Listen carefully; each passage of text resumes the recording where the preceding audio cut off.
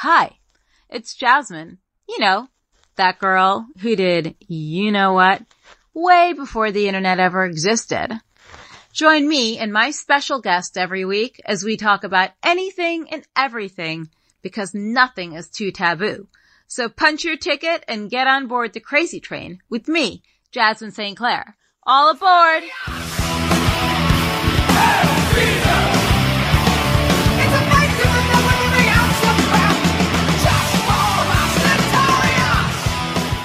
Okay. So I imagine you'd be super easy to improv with because you've done a lot of stuff in comedy. Did you actually take classes for improv or anything like that? Well, I was kicked out of the Groundlings. So I didn't do a lot of improv. But I enjoyed it. But it was kind of like a pyramid scheme. Like if you were good enough to advance, but the people above you and the next level didn't move on, then you had to take the class again. And I was like, no, that's another $800, like, which I could afford, but it just was like, felt a little scammy to me. So I got into stand-up full time, which I'm happy. I'm better by myself than I am with a group of 8 people. You mean like being in a cult? It is a little culty.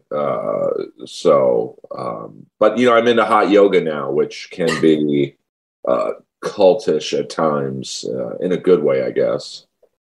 Yeah, I did Groundlings as well, but I preferred Second City maybe because like I made it all the way through to like grad review and writing sketches, but it's like it is like a cult. Like I saw the whole thing on Bikram yoga or hot yoga, right? Which is kind of perverse in a way, but like I don't know, like do you get any material at all for your stand-up from doing yoga? Because I'm sure there's some really crazy stuff that goes on. Oh yeah, I mean it's usually when people fart in class, which I mean even though I'm 53, my sense of humor is very juvenile. And it happened just the other day, and there was a hot girl, like, she looked like you, and we're all, I think, they call it happy baby. So you're okay, basically on your back and you're grabbing your feet, and you're spreading your legs, I guess, as best you can, and I guess your anal region is it's wide open, so a lot of air gets in there, and that's how I guess a fart starts. And she farted really, really loudly, and I started laughing, and the teacher was, you could tell he had a split-second decision to go, okay, how do I handle this? Everyone just heard this, and he's like, oh, don't worry about that, girlfriend. That's just the sound your back makes when it squeezes together on the mat. And he was trying to cover for her so she wasn't embarrassed, and that's funny to me, stuff like that.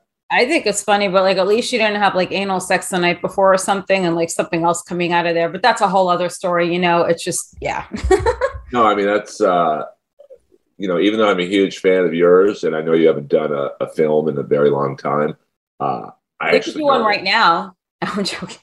Hello. I don't watch porn just because it, like, the close-ups to me are just like, and it's a joke I do on stage, basically, that I don't watch porn even though it looks like I produce it, because it's like, you're a beautiful, beautiful woman, and thank you. You're pretty James hot yourself, but like, yeah. I mean, I do my best, but like if you had, say, a scene with Lexington Steele or Jack Napier or who, it just, after a few minutes, the human body changes form. and I guess, I mean, I've never worked with either of them, I'd like to say, but like the whole beauty of having a podcast is I could actually hit on my male guests when they're hot, like you or like Seth Gamble, and I can get away with it. It's like the beauty of it, because if I were in real life, I'm not going to hit on a guy in the street because I'm so shy. It's like disgustingly crazy. Yeah. Well, I mean, I think so many comics love porn for their own reasons. Mm-hmm. The group of guys that got me into comedy were all high-level agents and managers who are like, Earl, you should get into stand-up. You're the funniest people we know, or funniest person you know. And they had like gigantic clients, and but they were all into porn. Like, especially one guy who's the most successful one. He could not get hard unless it was a huge black guy having sex with a daintyish white girl. Like that was the only thing that could get him going. And I was just like, I'll watch a movie on Cinemax or something. You know, I need stuff left to the imagination. Right. Well, with Cinemax, it's like such great acting anyway. I mean, seriously. But I remember that you were in a show that a friend of mine was in. He made the best Richard Pryor, I think, in history. My friend Brandon. So he played Richard Pryor on the TV show I'm Dying Up Here. Oh, he was amazing. Yeah, wasn't he? I think he was like more Richard than Richard was himself. How many episodes were you in for that specific show? I was what they call a recurring character. I was only supposed to be in like 1 to 2 episodes, but they liked me so much. They would always give me a line or two and just kept me going for about 12 episodes. And it was a great show. I mean, I don't know if you've ever done a film where you thought, wow, this is going to be a big hit. Yeah. And we never grabbed an audience, you know, and it's mind-blowing to me why, because our first year, our lead-in was Twin Peaks, which I never watched, but it's a very popular show. Mm-hmm. And then our second year, our lead-in was Ray Donovan, which I was a huge, and still am a huge fan of. And it just, the number one complaint I got from my friends about the show was, it's not that funny.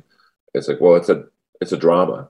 It's like, you know, if they did one about, say, porn in the 80s, it wouldn't be funny. I mean, you know, it's a dark world, porn and comedy. You know, I think so. I mean, it's got its moments. I worked on The Deuce on the last season. I was really fortunate to be a part of that, which was fun.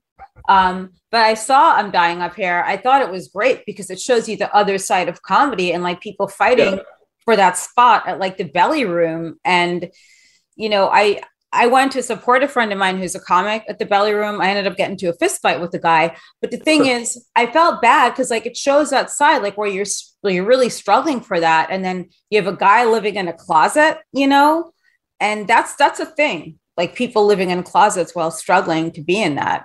How long have you actually done comedy? Has it been over a decade or something like that, close to it? I've done it for so long. I literally can't answer the question with a 20 years. I would say around 22 years. I started maybe late 1999. I got to take it to a sad part first. I lost both my parents 2 months apart in late 98. And I was like, it's time to, you know, I'm 30 at the time, which is very late to start stand up. I got to get off my ass, and you know, that was the boost I needed. And my friends, the ones who liked porn, and I should say like porn, not liked, they were all just dude, you're so funny. Get into the business. We'll help you. Just get your feet wet. And they literally all quit the business, except for the one who likes the black guys and the white girls. I don't want to give away too many hints as to who he reps, but he's very, very successful still. So I struggled for probably close to a decade because I was clueless on how to navigate the world of comedy, which is, it's really not all, but a lot of it is who you know. Not who you blow. Okay. That's your business or your old business. Not even. I wish it was that simple, but yeah, I mean, I'm not a chuckle fucker. I'm not a chuckle fucker, or I probably could have gotten around that whole circle of comedians, but you know. Well, I mean, I see some, not too many. I think there's one porn, and I don't know if it's right to call them porn stars. Like to me, you're a porn star, Jenna Jameson. Yeah, I can name more guys more than I can women, which is okay. Very bizarre. Jeff Stryker, you know, I only know of him because on Santa Monica and La Cienega, they would put the billboards for his movies up, and I was like, "Who is that guy?" I would ask like my sister, and my sister was like, "You're too young to know who Jeff Stryker is. He's an actor." but I think her name is Sylvia Sage. I don't know if she's big or not in the business. And there's not too many porn actors. Sorry, my dog's. It's okay. She sounds cute. But she's the best. But I think it's a tough crossover because, stand up is, you're on stage for 20 minutes to an hour talking. You have to be somewhat engaging, where porn is, I don't think it's a good training for stand up just because it's a different skill set. Yeah. For sure. I mean, I don't think it's quite the same talent set. That's just my personal opinion. I mean, I went to all those improv classes and acting classes, but I have a one-woman show, and I have to say it's like the worst stage fright. It's one thing to be naked in front of a bunch of people getting nailed by like 300 guys or something, then like on the world stage, then standing up there and really telling what your life story is. And I think my biggest pet peeve is people thinking a one-person show is comedy. It's like, no, it's not, because then if it's all comedy and you have people laughing the whole time, then it pulls out the juice of your story than anything else, and the meat of like what's there that you have as a takeaway. You know what I mean? Oh, for sure. I mean, I think a one-woman show or a one-man show, it's a lot like I'm Dying Up Here. It's not all going to be laughs. It's going to be, heartache. And, I think porn stars and comics are similar in this regard, that I'm around so much death, in terms of, I would say 3 to 5 comics a year I know die. And I'm sure it's the same, or maybe even greater numbers in porn, just because it's, of some of the things you can, catch, I don't know. Like, I haven't been around it in over 25 years, and I never really stayed in touch with anyone. But like when I was in it, I still would consider myself like that. I'll tell you where I have lost a lot of friends was in pro wrestling. And it's really a sad loss. Like, wrestling is probably one of the happier times of my life, but it's such a sad thing when you open up like the sheets, like the wrestling sheets, or like you go online, oh, New Jack passed away, or like Balls Mahoney. And like, you remember these people like slamming you around in a ring and stuff like that. And it's like the saddest part ever. And do you have a lot of like ties to comedians? Like, you're really friends? Is it a close knit community? I mean, I'm really well liked, just because I think before I got any success in the business, most people were like, he still does it. He should have quit a long time ago, but he kept going, so that I'm respected. But I have a lot of friends in comedy, but I don't have a lot of close friends. Like, if I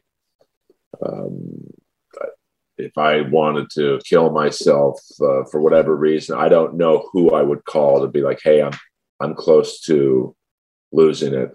Can we talk? I don't know if I have a friend I would call like that. But I'm such a huge wrestling fan that, wrestling and comedy have a lot in common. I always say that comedy is like wrestling without the working out, for most of us. And like, I cried more when Roddy Piper died than I think I did at my dad's funeral, just because. And I don't know what that says about me, but I had started to co-host Roddy's podcast because I think one night he was in the Comedy Store and I was on stage talking about my favorite pro wrestler. I don't know if you know him or not, is Sting. Yeah. So he had gone to the WWE.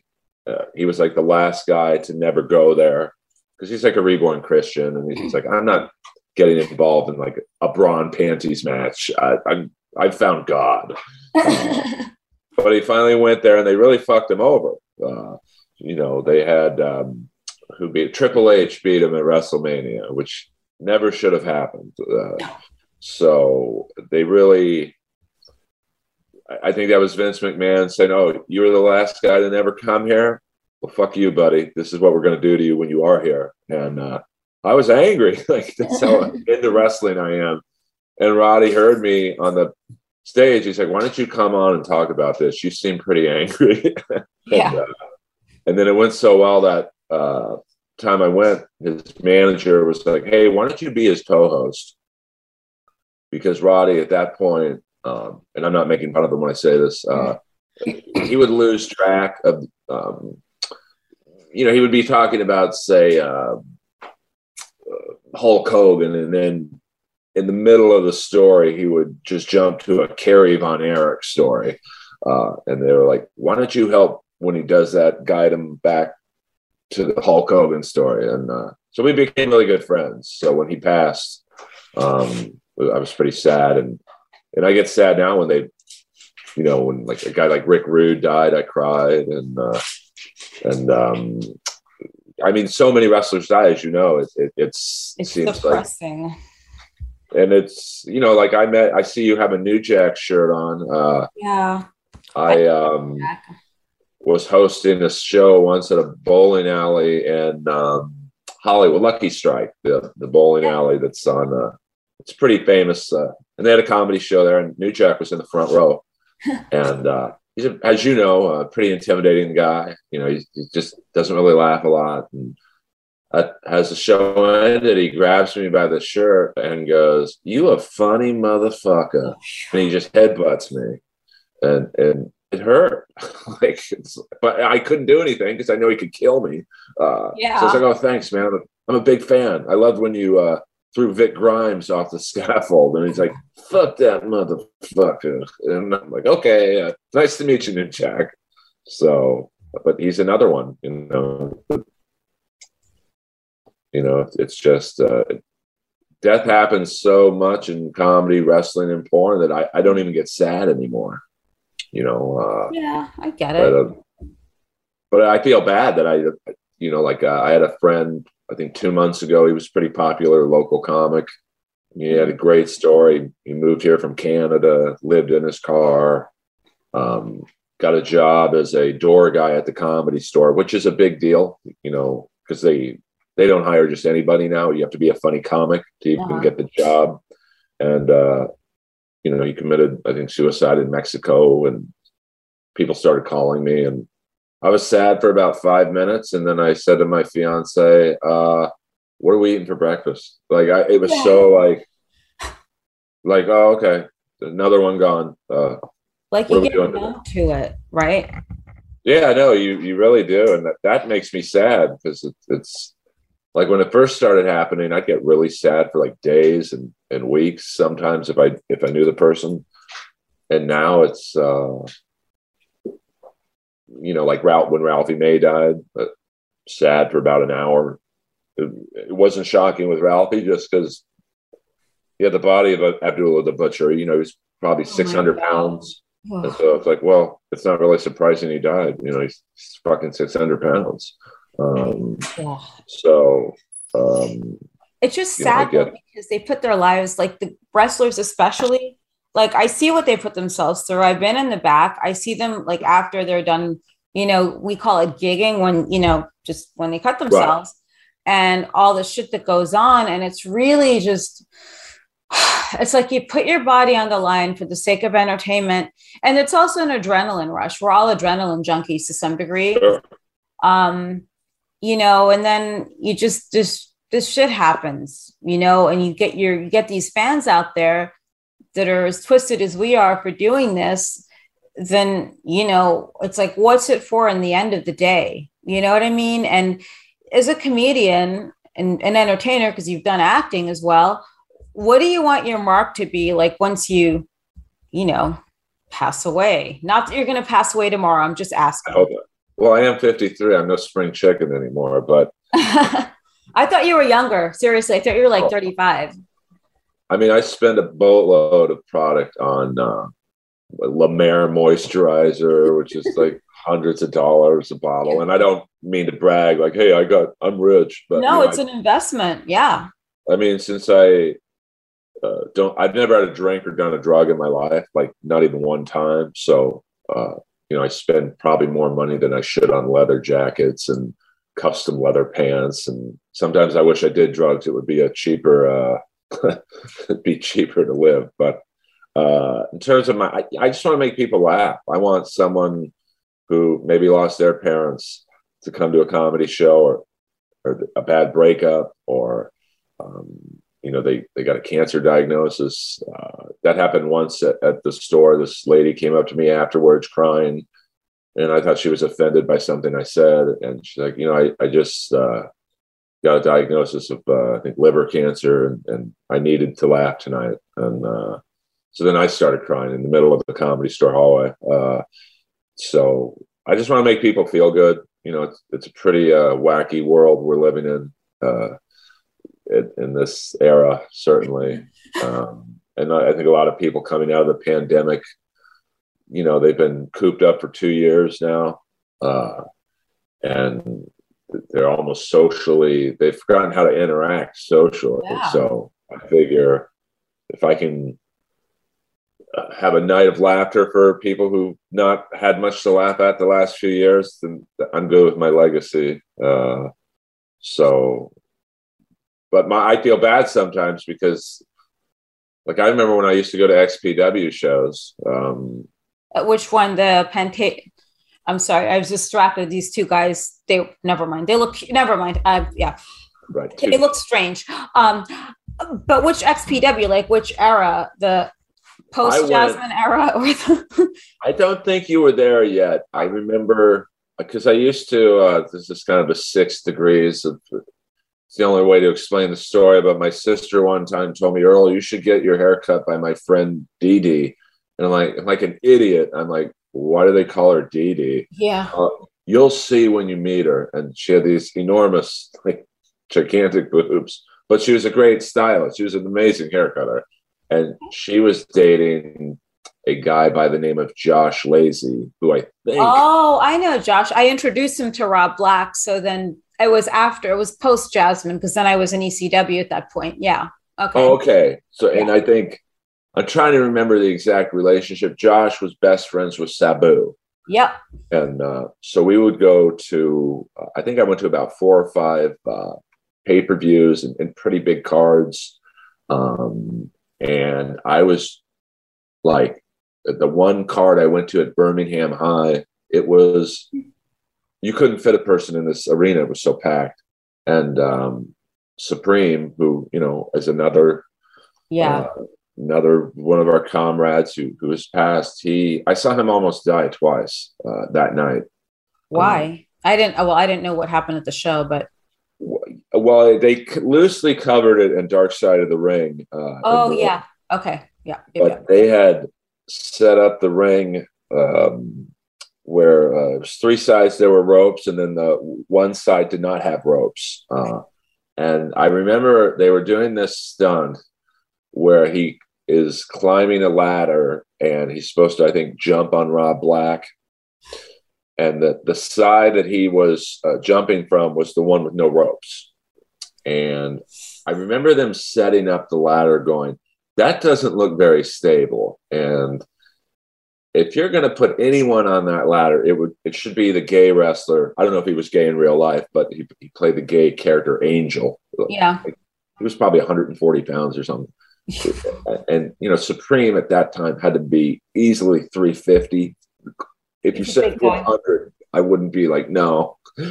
And so he gets up on the ladder and it, of course, collapses. And he fell like right below the nipple line on the edge of the ring with no ropes. And he literally didn't move for 15 minutes. And the girl next to me is crying. And I'm like, oh, are you a big fan? And she was like, no, that's my husband. I'm like, oh, and they had a little kid. And so she goes down to the ring. I really thought he was dead. And then, of course, he gets up and they start setting up another ladder. I'm like, they can't be, he's not going to, no, the Sandman's going to come out or something. So this stunt, and I know this is kind of a long-winded story, but no, it's a good, people need to know. Yeah, and the point is, I feel bad for liking this stuff because here, this guy's almost going to die twice for my fucking entertainment. They set up an even taller ladder in the ring. I'll guess it was at least 50 feet. And I think the stunt was they had set up a table of broken lights, barbed wire, the usual XPW type table. Yeah. Outside of the ring. And I think the planned stunt, if they even planned it, was he was supposed to fall on that table. So of course, I think it was Rob Black pushed him, pushed the. He got up to the top of the ladder, did not break, but it was wobbling like this. And Rob pushed him. He overshot the table and just hits the cement floor. It's a high school gym, and ouch.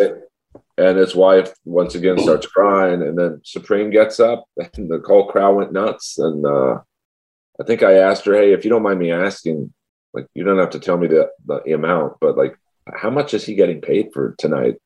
And she said something like, "Oh, $250 cash." I'm like, "Oh, Jesus Christ!" Yeah, it's like indie wrestling, and oddly enough, we have a show in XPW in Pomona on April 9th where we're having a King of the Death match tournament. And I'm back working for Rob again. I mean, despite like the shitty like terms I left on, you know, you could never really say never to most things. I could say never to porn unless the guys look like you or like certain people. But yeah, so I don't, you know, it's a touching story, but it's a very touching event. If that means like, it sounds really cheesy, but it touches a lot of us in our hearts because a lot of us knew Supreme, and he helped put XPW on the map as well with extreme wrestling. It was like ECW on steroids is what I always call it. I did see that episode of Dark Side of the Ring at one point. I did shut it off because I got pissed off about what they were saying about Rob Black, and I just shut it off.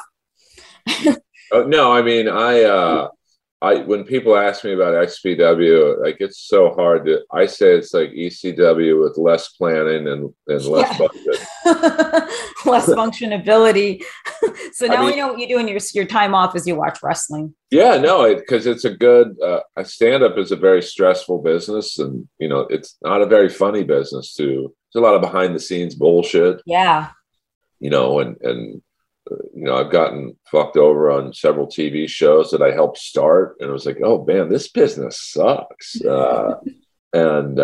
So wrestling is like my male soap opera, you know, type of escape fantasy. Like, I don't like saying it's fake. I know it's predetermined. Yeah, it's choreographed. Exactly. And I respect you for saying that. It's like, did you see that guy's body hit the frickin' floor or the goddamn ring? Okay, so then tell me how the hell it's like fake. You know, you get in there, let me see you get dropped on your head. Let me see you get like picked up by these big guys and get thrown around all weekend, which is like some sick thing I have in the back of my mind, which I think is great. I liked it. So maybe that's why I'm still single. But all these crazy things. I mean, do you have any comments or any type of like input or I should say opinions on a lot of the younger comics that are around, like at the Comedy Store? Because I stopped going. I watch Von DeCarlo. She's an excellent female comic, and Aaliyah Janine. But some of these girls, man, when they get up there, it's like, I don't want to hear about your uncle like allegedly finger banging you or some shit. And I don't want to hear dick jokes. Like, do you have any opinion on younger comics these days that do this? I mean, I don't think they've had to work as hard because you know, this generation, I sound old saying, you know, back in my day, but I think now it's easier to get your 15 minutes of fame with TikTok.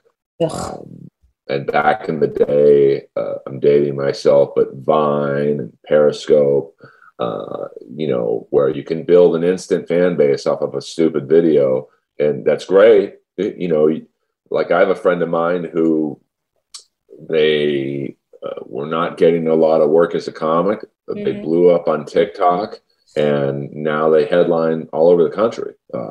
And she doesn't have, and I'm not saying it because it's a girl, there's a lot of unfunny guys, you know, but she doesn't have 10 minutes of stand-up. Like, and she's now being asked to do half hour, 45 minutes, hour.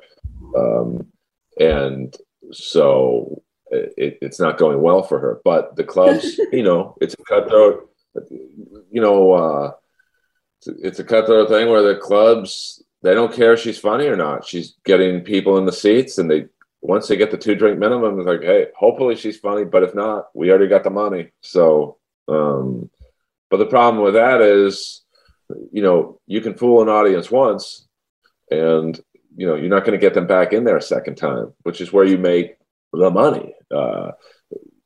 I've seen it with not porn stars, but like 80s video vixens, which I'm of course. I love those videos. My God, I always wanted to be an 80s video vixen when I was a kid. Who did? I mean, I know it was awesome. But I've seen a few of them get into comedy. Everyone thinks they can do comedy. Mm-hmm. It's the last. One of my friends said it's the last step to total failure. Like, and I get what they were saying. Like, like you've got actors who've been Me Too'd out of Hollywood, like Jeremy Piven, who, he got kicked off his TV show for whatever reasons. Yeah. And then, I'll just get into stand-up. And then you've got musicians and failed athletes, who are either they're retired or they're failed athletes. I'll just get into comedy. And I think the only group I've seen be successful at jumping are pro wrestlers, because I opened up for a few of them, like Jake Roberts. He is the most amazing storyteller even if you don't know, you could tell that some of the crowd did not know. He told this great Rick Rude story. He told a great, Brutus Beefcake story. And you don't even have to know who those two guys are, but the way he tells the story is so captivating. And you could tell that he's lived a lot. He just one look at his face, and I don't mean through scars, but no, I don't mean that. I mean, it's okay. I know what you mean. It's totally fine. It's like he's lived it. You could tell by the face and the, just the intensity. I think. Are you frozen? Hello?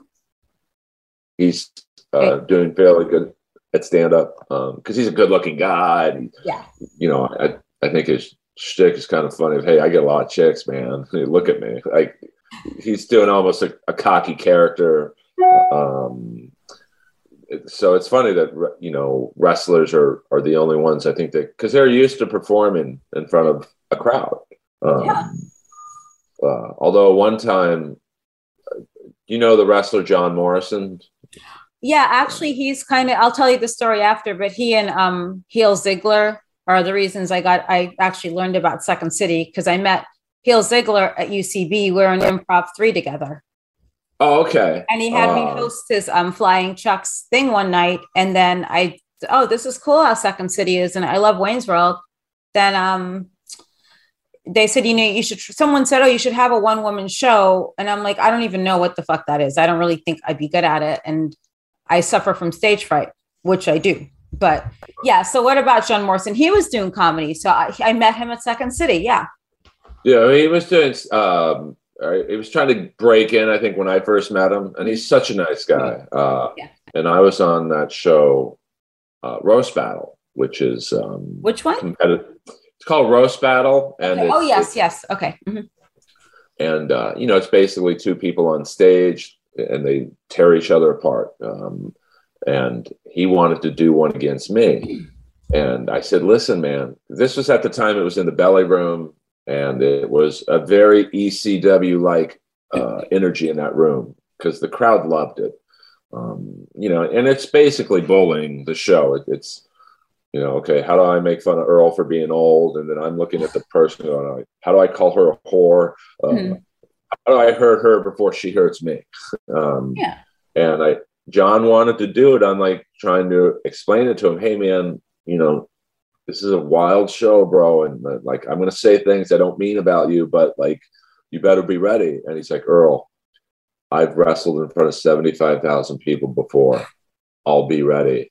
And you could tell, he might not admit this, but as soon as he got on that stage that night, he was shitting in his pants because it was just such a different energy. Like the crowd wanted blood, and I ended up beating him. But I told him beforehand, I was like, hey, listen, if this battle starts getting out of hand, because I had a feeling I would kill him. Yeah. Let's do this sketch where my girlfriend at the time was sitting in the front row. I said, when this battle starts going bad, I'm going to ask her to marry me. And she's going to get up. She's going to act like she's going to kiss me. And then she kisses you instead. And then you give me a stone cold stunner. And it's funny. And this goes to the respect I have for wrestlers. He said, Earl, that's great. I'm a good actor. It'll look amazing. Whatever you do, when I give you the stone cold stunner, don't turn your head because my knee's coming up. And of course, I was so fucking scared because I don't know if you've ever felt his body before, but he is a brick. Like he's just like a superhero. Like his body is just like unlike anything I've ever felt before. It's so rock hard muscle. I got scared, and of course, I turned my head, and he almost knocked me unconscious because his knee just hit me right in the temple. But the crowd thought I was faking it, so they loved it. But it's comedy. The whole point of that long-winded story is that not everyone can do comedy, and not that roast battle is comedy per se, but it's a performance art. And like I probably couldn't wrestle. Yeah, you can. Anyone can wrestle. I mean, you have backyard wrestlers, people doing it in like bars. You could totally wrestle. Like anyone can do anything they want to in this lifetime. And one thing I've noticed is there are a lot of failed comedians who become cult leaders. I'm not saying Del Close was like a failed comic and he became a cult leader.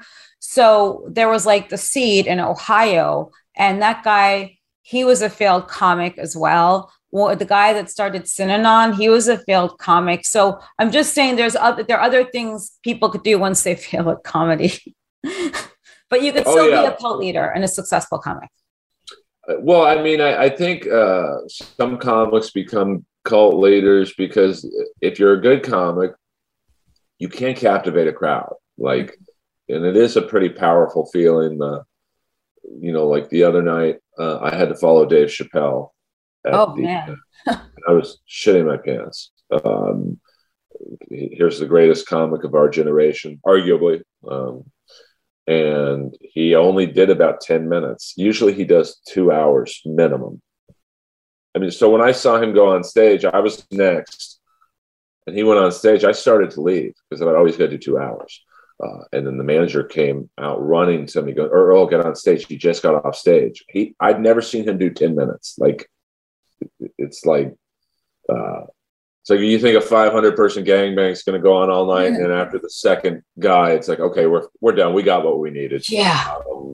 So I go running on stage, and it's packed main room, and it had an ECW-like energy in the room because they had just seen the greatest comic of all time, and I knew I had one joke to get them. If I did not get them with the one joke, I was done. And they were going to leave. So it's actually a porn-related joke. I'm like, wow, following Dave Chappelle, I feel like a Chinese guy following Lexington Steele in a gangbang. Yeah. It's not like the greatest joke, but it's, I think the visual of that and the crowd just bursted out and almost a standing ovation. And that feeling that I got them now, I can do whatever joke I want and I'm the king of this room. It's powerful. Like, so I get why there are some cult leaders who dabble in stand-up and vice versa. Yeah. I mean, I don't know if I'm like a cult member, like a mid-level or like an upper level cult member at this time. Just like, it's this inside joke I had with a friend when we were at Second City, and like however high up you got and like however many friends you actually brought into this whole thing to like join Second City and like do improv, just up you one on the level of cult, whatever cult levels. I don't know. Just I'm fascinated by cults, if you can't tell already. So what are your thoughts on Dave Chappelle anyway, with the whole Netflix thing? Because I love Dave. I mean, he's great. I mean, nothing could offend me. Yeah. I think, I have friends like him who might come off as homophobic. like my brother would. He's this big, strapping, macho man. He looks like a pro wrestler, which is funny because when he was in his early 20s, he would get into nightclubs because people thought he was Tom Cruise. Like he was a model in his late teens and early 20s. I mean, is a beautiful dude, but now he looks like Hillbilly Jim. He's just got the big beard and probably 350. And he would never come to West Hollywood because he just felt, that's where I live. And I live in the heart. Like some people, they say, oh, I live in West Hollywood. I'm like, where do you live? La Brea and Sunset. That ain't West Hollywood. Mm-hmm. I am basically on the corner of San Vicente and Santa Monica Boulevard. That is the heart. And my brother just, he wasn't homophobic. He just felt uncomfortable in the neighborhood because it's a wild, as you know, you've been around this area many times. You'll see guys walking around in thongs, and there's this one. He's a dude who dresses in drag.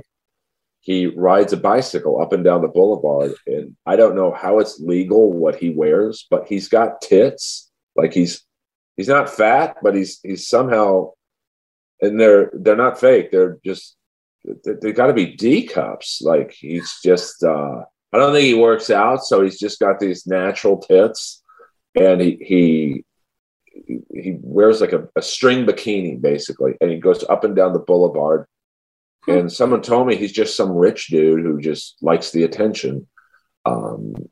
So my brother's just uncomfortable around stuff like that. I'm not. Like, I'm on the gayest street in the world, and I'm the straightest guy you'll ever meet in your life. I think that's what Chappelle is. I don't think he's had a lot of exposure. I don't know, because I don't know much about his background in terms of his upbringing, but I'll guess he just didn't have a lot of exposure to trans people, a gay neighborhood. So I think it's more he's uncomfortable than he doesn't like them. But that opinion is based solely on the surface of things I see, and like I was raised, I was a mama's boy. So where were you raised? I was raised in Bel Air, that's a whole nother podcast. But yeah, trust me, I know the area very well. Ugh. I mean, it's a beautiful area, but I know the type. Well, I was, it's a long-winded story to get back to, the Chappelle question. But my dad bought a home in the canyons of Bel Air in the early '60s, when Bel Air was no nicer a neighborhood than, say, Culver City. And that's not a knock on Culver City. Now it's all hipsterized, but yeah. Yeah, but the Culver City that you and I grew up with, it's just a regular, lower class, lower income, working man neighborhood, and Bel Air was that, but just a canyon. And there was the famous Bel Air fire in the '60s where every home was burnt down, but my dad's. Like my dad was a wild man. He literally was on the roof with a garden hose. I just bought this home. We ain't going anywhere. And then Bel Air grew up to be, like my neighbors were O.J. Simpson, Kareem Abdul-Jabbar, James Caan, the actor, Harry Nielsen, the songwriter. We were like the Addams family of Bel Air. Our house, it was a nice house, but we didn't fit in with Sylvester Stallone's house right down the street. And my mom was she was a bit of a homebody, but she was a very fashionable woman. So her hairdresser, who was gay, came to the house. Her nail lady, lesbian, came to the house. Her stylist, very gay, came to the house. So I was raised around gays and African Americans as a kid. So I'm very comfortable living in West Hollywood. And so I'll guess that, Chappelle didn't grow up in that type of environment. So, I really think it's how you were raised. And, on the surface, it may seem, oh, you don't like this group of people. It's just, no, you're just uncomfortable around them. Yeah, that happens. I mean, I don't know. I was raised around everyone. I grew up in New York City, so it's like you see anything and everything. Seriously. But yeah, that's a very diverse area of West Hollywood. No one ever said it like that about Dave. I just felt like they attacked him so much. It was just like, come on, like leave him alone. It's like he's Well, not yeah. that bad. I mean, I just think, well, he's too big to get canceled. Yeah, that's for sure. That's the funny thing to me is, and you see it right now with Joe Rogan, people going after him. You're not going to cancel him. In the weirdest way, you're making him stronger. Like, you could get him kicked off Spotify tomorrow. He's already got another offer from, I think, some company called Rumble, where the owner's just this filthy rich billionaire. He's like, I'll give you $100 million to come to Rumble. And so he's already got offers if he gets kicked off. It's a conservative site, I think, a conservative network. Oh, okay. And Getter and all that stuff. Then I know someone else who has a bipartisan podcast that I'm a commentator on, like weekly. And they think they too are like whining and dining Joe Rogan. So it must be nice to be Joe right now. Yeah, no, or Chappelle. I mean, you could get all his specials pulled off of Netflix, and there'll be some billionaire or Amazon or Hulu or some rich company. Hey, Netflix doesn't want you. We do. Here's $100 million. We'll take all your specials, or make us 5 more specials. And I mean, some people are just uncancelable. Look at Hulk Hogan on a much lesser degree. He's on tape saying the N-word. Mm-hmm. Yeah, I couldn't believe that. To his daughter, I don't want you dating, and he didn't get canceled. Like, WWE brought him back. I think that when the cancel culture now is there, it's almost having the reverse effect of you're making these people stronger. Yeah, it's scary to see like what they'll think of next, to try to cancel people and all that stuff. It's a whole other thing, Yeah, I mean, I think it ultimately depends on who it is they're trying to take down. And if you have a big enough fan base, you can survive anything, for sure. Look at, I watched I didn't want to watch it, but We Need to Talk About Cosby documentary. Like, oh yeah, I love him. I mean, I was a fan, but I'm in that particular subject, I'm like, hey, all 60 girls weren't lying. Like, it's like I did comedy shows with Ron Jeremy. Yeah, me too. Well, I didn't do comedy, but he would open up for me before I was feature dancing. We traveled together for about a year. And just for the record, I never worked with him, so he never had his penis anywhere near me. Thank God.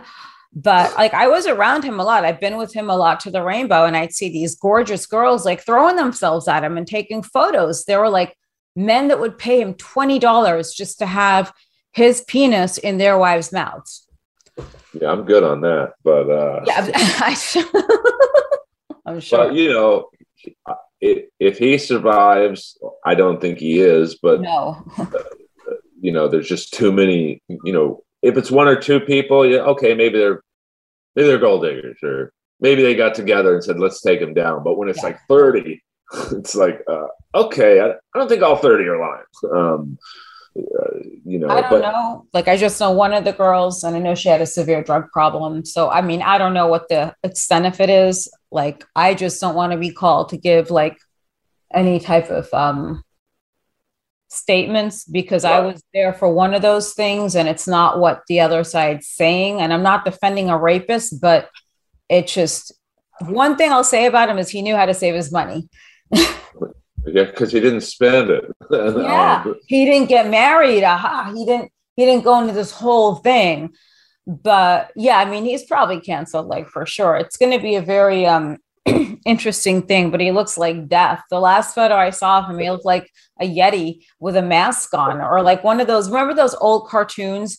Like, what was it, Broomhilda or or Captain Caveman? That's what he looks like now. But I mean, if he got out by some miracle, he's innocent on all 40 charges. Like, probably not likely. I guarantee that someone would work with him. Some porn company Yeah. would be like, there's money to be made.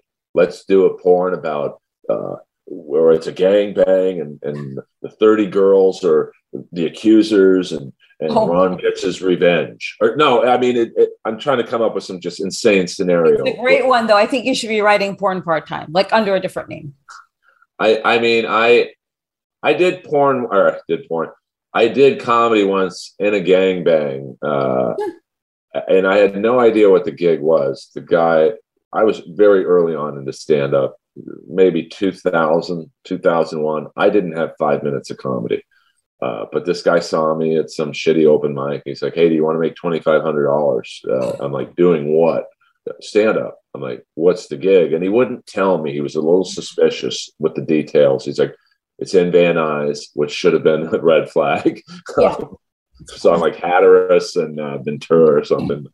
And he was like, well, it's a guaranteed crowd and it's about an hour's worth of work and it's $2,500 in cash. And I didn't tell him, like, hey, dude, I've only been doing this for a little while. I was like, $2,500 in cash. Even though I didn't necessarily need the money, I was like, that's a lot of money.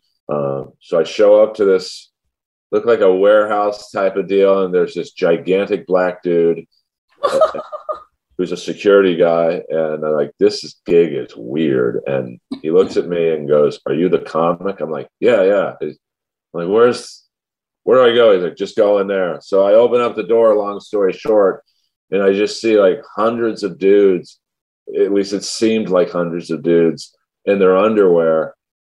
And there's a stage big enough to fit a mattress and a microphone. And the guy's like, get up there, start doing comedy. I'm like, I want to get paid first. So he literally takes out the biggest stack of hundreds that I've ever seen and peels off 2,500s, gives it to me. And I started to put it together. Like, I'm not the smartest guy, Jasmine. So I'm like, what's going on here? Why is there a mattress on this stage?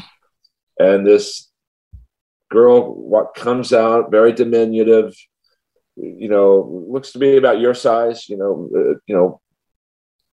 and so, I was like, I was like mind blown at what was going on here. And they had like a shot clock, like you'd see in the NBA, and the guy sets it up to 10 seconds. I guess they were trying to go for your record or the Houston 500. And so each guy got 10 seconds. Only 10 seconds. Jesus, that's so cheap. And I'm supposed to be doing stand-up.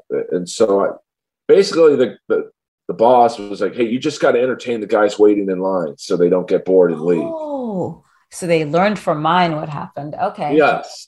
And I'm not trying to bring those memories back. No, it's okay. No, I mean, basically my show, well, yeah, this, not to interject, but yeah, my one woman show is a weird kind of fame. And that does get brought up. But so let me hear this now. So now you were supposed to you're supposed to be like a fluffer in a way, right?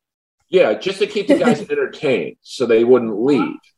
And they had like a halftime, I think, I don't know, at around 100. I could tell the girl probably was new. It's just a hunch. I'll just say that. A little green, what they say in the world of comedy, someone's green. Yeah. I don't know if this was quite what she had signed up for. But we had developed a weird bond because I think she looked at me, and I was a pretty big guy back then, muscle wise. She looked at me as like, okay, this guy's cool. He's literally the only guy in the room not trying to fuck me. So we go to craft services, which I don't know what they're like in porn usually, but this was basically Altoids and douching products. And she starts crying, and I'm like, "Are you okay?" Like, I'm not trying to. I think I even said, "Listen, I'm not going to try and fuck you. You can talk to me. Like, are you good?" And she's like, "Well, my doctor says I have to cut it down to 3 anal scenes a week, or my ass will explode." And like, oh, Jesus Christ! And that was my first paid comedy gig.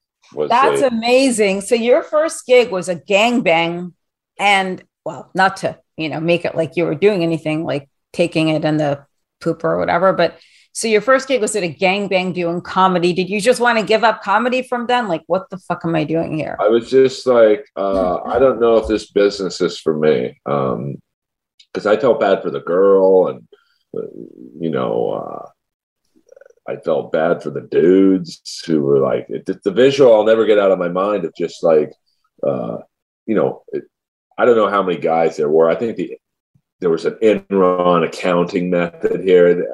I think they said it was like 700 dudes were in the room, but it was like, I think there was a lot of people dipping. There's like guys going back. I'm like, wait a minute, this guy was up here 20 minutes ago. But I can't get the visual out of my mind. And that's 21 years ago. And I can remember like it was 2 seconds ago. That was my first paid comedy gig. And then that's probably another reason I don't like porn. It's just I don't know, that was my introduction into the filmmaking business of adult films. And although my favorite, we have that in common. We're both at a gangbang. Yeah, but you were in it. I was just around it. This big, which is funny because my favorite movie of all time, like mainstream movie, is a movie called 52 Pickup, which is with Roy Scheider and Anne Margaret, but it's based around porn. Like I think it was Roy Scheider cheats on his wife, and the blackmailers are three guys in the porn industry. So it was. It's funny that I'm certainly not anti-porn. I'm just, for the reasons stated, I just never got into it like my friends. That my favorite, mainstream movie is porn. Like Boogie Nights is probably my second favorite movie. I love that movie. It was so great. I loved it. I thought it was amazing. And I like Nina Hartley in that. It was so funny. I think it's great. I hope they make a movie based upon Chuck Palahniuk's Snuff, because he wrote that character based upon me. If you actually read it, it's weird because then you have people writing about you. You don't really realize like what it is till like years later, 25 years later, and people still remember this one stupid thing. But yeah, you don't do the same. You can't do the same trick twice. So you'll never see me in another gangbang. That's for sure. Well, I'm seeing comics work around the phrase "never say never." Like if someone comes up to you, and obviously you're at the point in your life where you don't need to necessarily do stuff like that. But if someone says, "Hey, we're gonna expose the new Gen Z and millennials to the world of gangbang films, we'll give you $5 million." How much? $5 million, and we're going to do a gangbang. I don't know what the where it's all wrestlers. I don't know. You'd think about it, wouldn't you?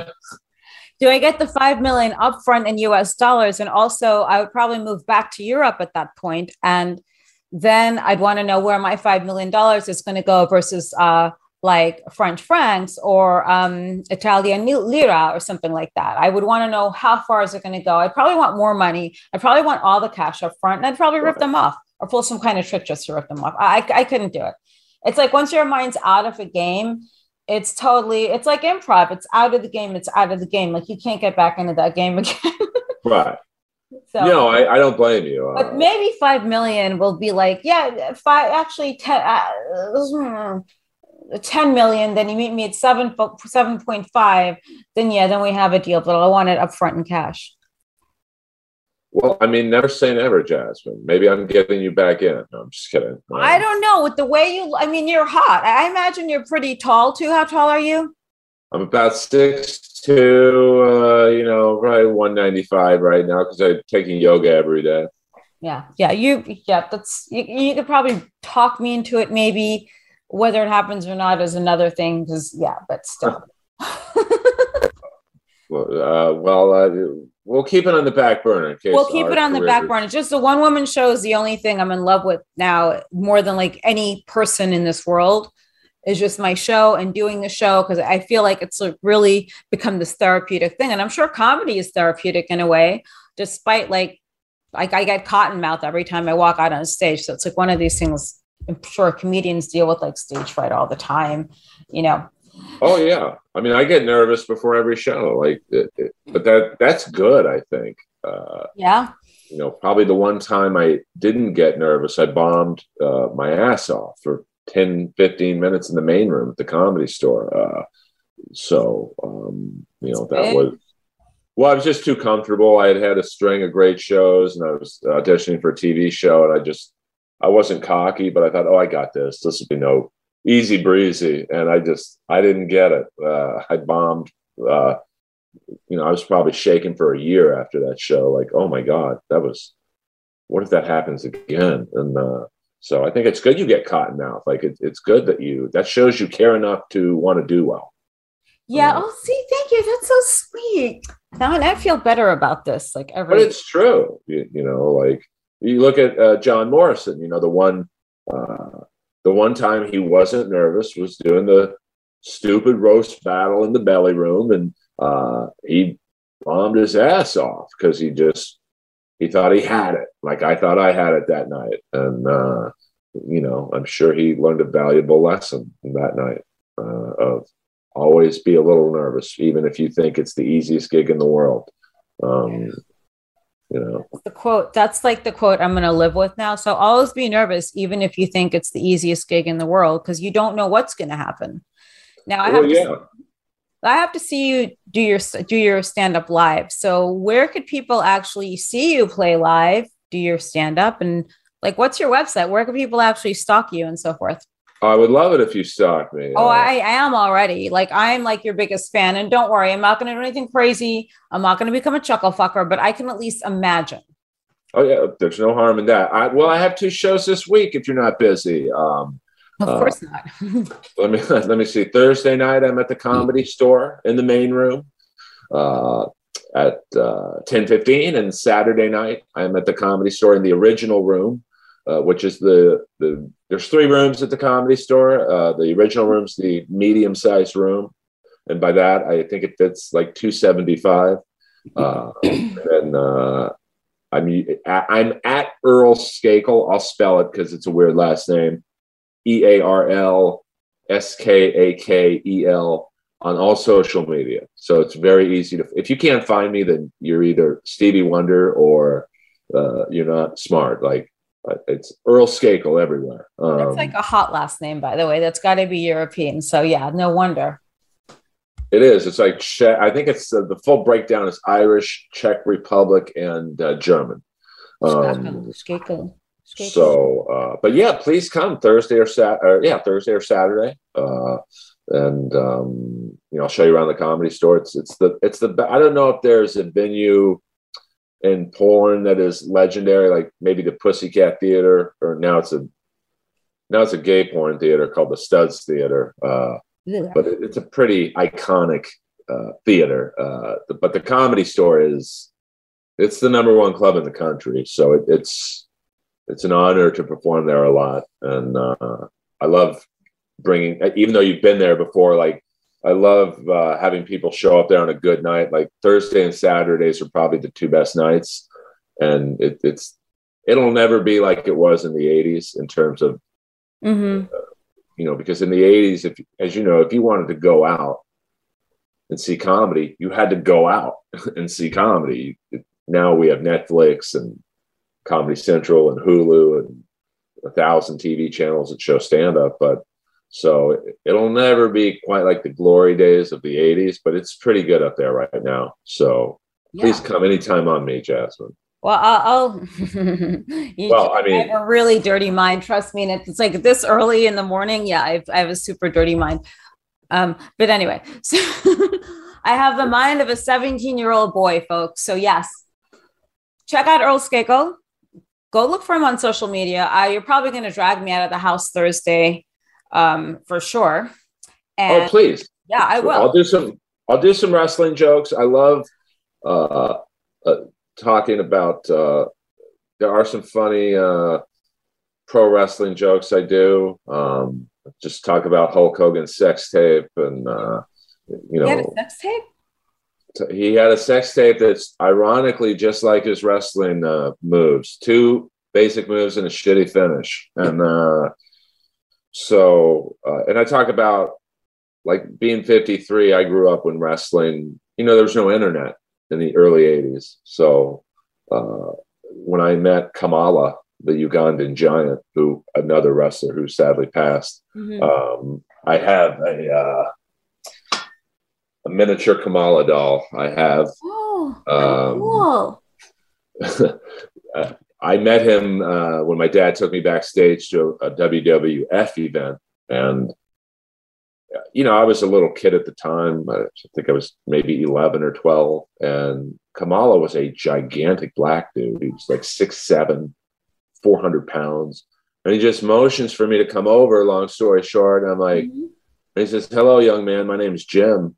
I'm like, "You're supposed to be from Uganda. What are you doing speaking English?" And he's like, "I'm from Mississippi." I'm like, "Oh." So I do stupid stories like that. And so please come Thursday, DM me your info, and I'll make sure your name's on the list. And anyone else listening, come to the Comedy Store anytime to see me. I'll take care of it if you DM me on Instagram, and I'll throw in some porn jokes for you, and we'll have a good time. Okay, hold on. I'm going to keep you on here for a second. I'm going to stop the recording. So don't forget to check out Earl Skakel wherever you can. And that's one thing we have in common. We both sort of had these very small introductions into the adult film business at a gangbang. The only difference was he wasn't a participant. Okay, I'll see you guys next week on Crazy Train.